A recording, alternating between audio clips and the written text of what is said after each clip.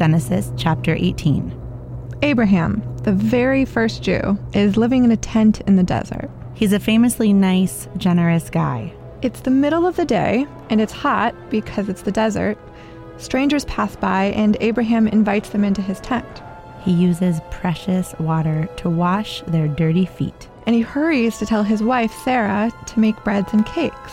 And he sends a servant to slaughter the finest calf for a meal for them. And he feeds the strangers. But here's the kicker, and I quote, "He then brought some curds and milk and the calf that had been prepared and set these before them." Milk and the calf. Meat and milk together.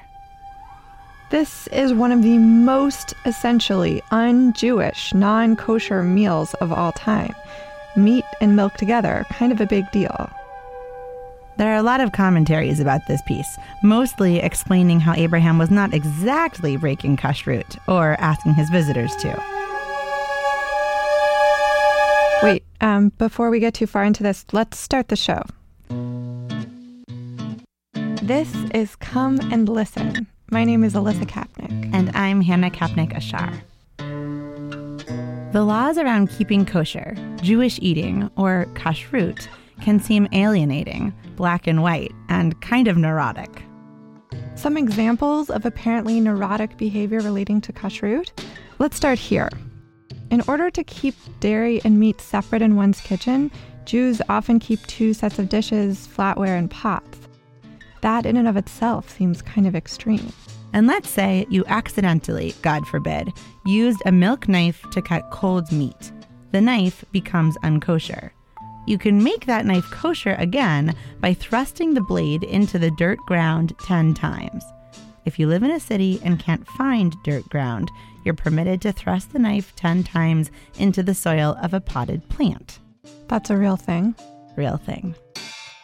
The way you eat and the way you keep kosher, because there's not just one way, can align you with or separate you from non-Jews and even other Jews. But Abraham, the father of all Jews, served milk and meat in the same meal. The Torah has no, by the way, Abraham stabbed the butter knife into the desert sand every time his visitors used it on their filet mignon in it. So how did we get from Abraham serving what would now be an unkosher meal to separate sets of meat and dairy dishes and potted plant soil stabbing? I'm David Kramer. I'm professor of Talmud and Rabbinics at the Jewish Theological Seminary and also the director of the library here. Kramer wrote the book Jewish Eating and Identity Through the Ages. Eating practices have always been a very, very important way of distinguishing us from them. Why undertake these eating practices at all? To be holy means to be distinct, to be separate. And the Torah says quite explicitly that one of the purposes of these eating rules, eating certain things and not eating other things, is to be holy. But maybe this holiness doesn't require total separation. In the normal everyday course of affairs, Jews and their neighbors were probably eating more or less the same thing. When we're looking at the Near East, you can imagine a little bit of what we would call hummus, beans, vegetables, olive oil for sure. We take it for granted that animals are a regular part of our Western diet. But that wasn't true for Jews thousands of years ago. Which means, ironically, that the Torah's rules regulating eating would have been largely irrelevant to most people on most occasions. This is kind of a remarkable thing to hear. The laws of kashrut didn't come up that much because people just weren't eating that much meat. There are rules around produce too, but most kashrut is relevant to types and preparation of meat. What this means is that when you think about the special qualities of Jewish eating, the permitted and the prohibited in the biblical age, and then even into the rabbinic age, they had more relevance when you were getting together as a people to celebrate your identity.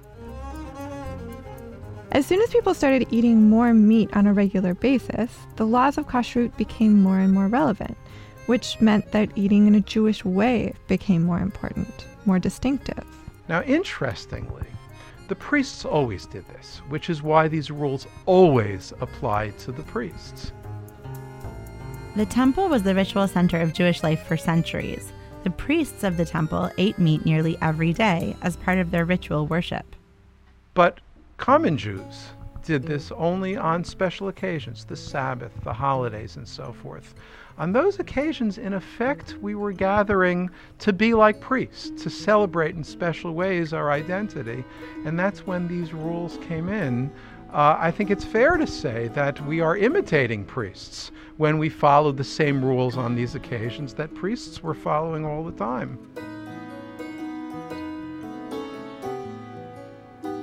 Until about 400 years ago, most Jews still weren't eating meat very often, maybe once a week, on Shabbat or at holidays.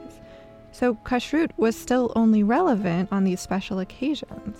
According to Kramer, when the temple was destroyed in the year 70, the rabbis quickly modified Judaism, evolved Judaism, to keep it relevant, to create a new path for its practitioners. And so to take what is probably the most obvious example, the Torah does not prohibit the mixing of dairy and meat.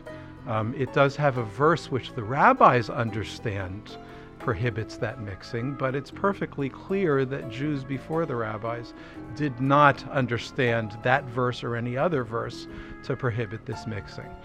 So when the rabbis and Jews who followed their practice began to separate between meat and dairy, the rules of kashrut would have divided not only between Jews and their neighbors, but between some kinds of Jews and other kinds of Jews. And to be more specific, between rabbinic Jews and non-rabbinic Jews. And rabbinic Jews, with this new practice of not mixing meat and milk, were the Jews who managed to preserve a post-temple Judaism, and that's led to the Judaism we know today.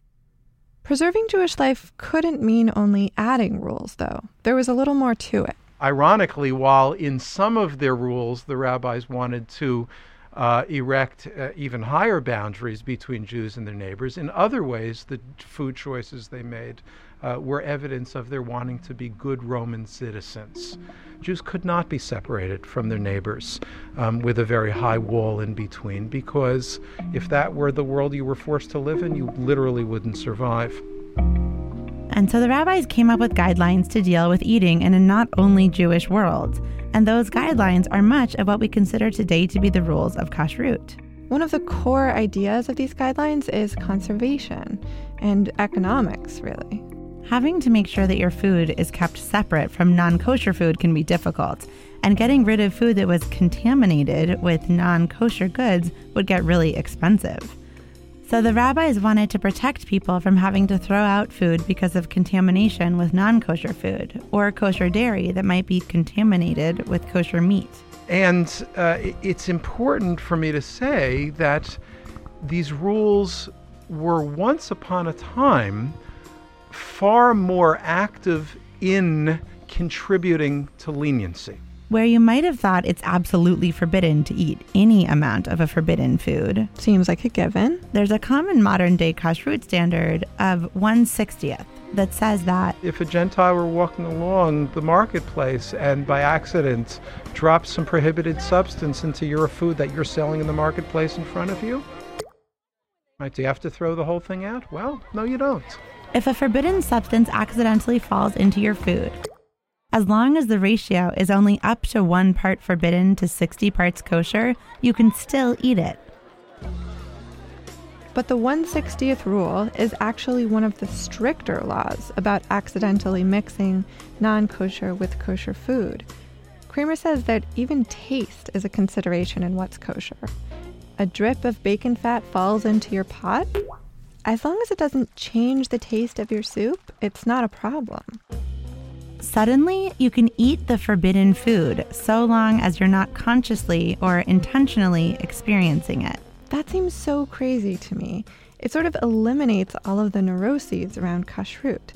If you're not conscious of the non-kosher element, then it doesn't really matter. As if accidentally doing something imperfectly is just as kosher as doing it perfectly. This taste thing is interesting. First of all, how would a Jew know if her food tasted non-kosher? How would she recognize the taste of that bacon? And also, if she tasted it and realized that it changed the flavor of her soup, hadn't she just eaten non-kosher food?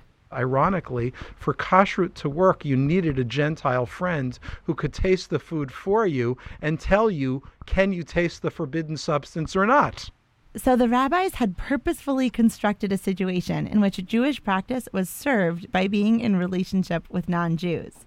And it gets crazier. There are other rules, such as if it's the next day, it doesn't count, right? So even if it gives a taste, 24 hours later, the taste is considered to be a negative taste. What's a negative taste?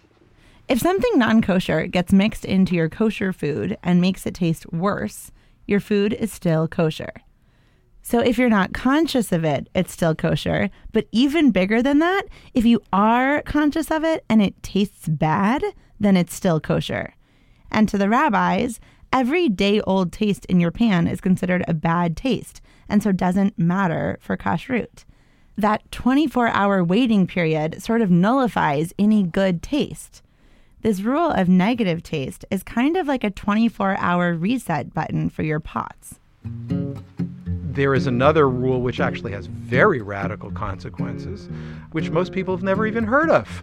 Although up till the 16th or 17th century, it was a very important rule. What it says is that if there's a secondary transmission of taste, say from the meat into the pot, and then from the pot back into what's being cooked in it today, if we're talking again about the need to separate meat and dairy, it doesn't apply anymore. So if I cook meat in a pot, it doesn't make that pot a meat pot. And that goes for implements too.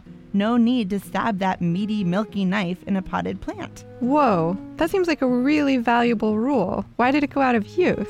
There are a great many rules which were once upon a time called upon far more actively to create leniency. That's another way of saying that, yes, things have gotten a lot stricter in later centuries.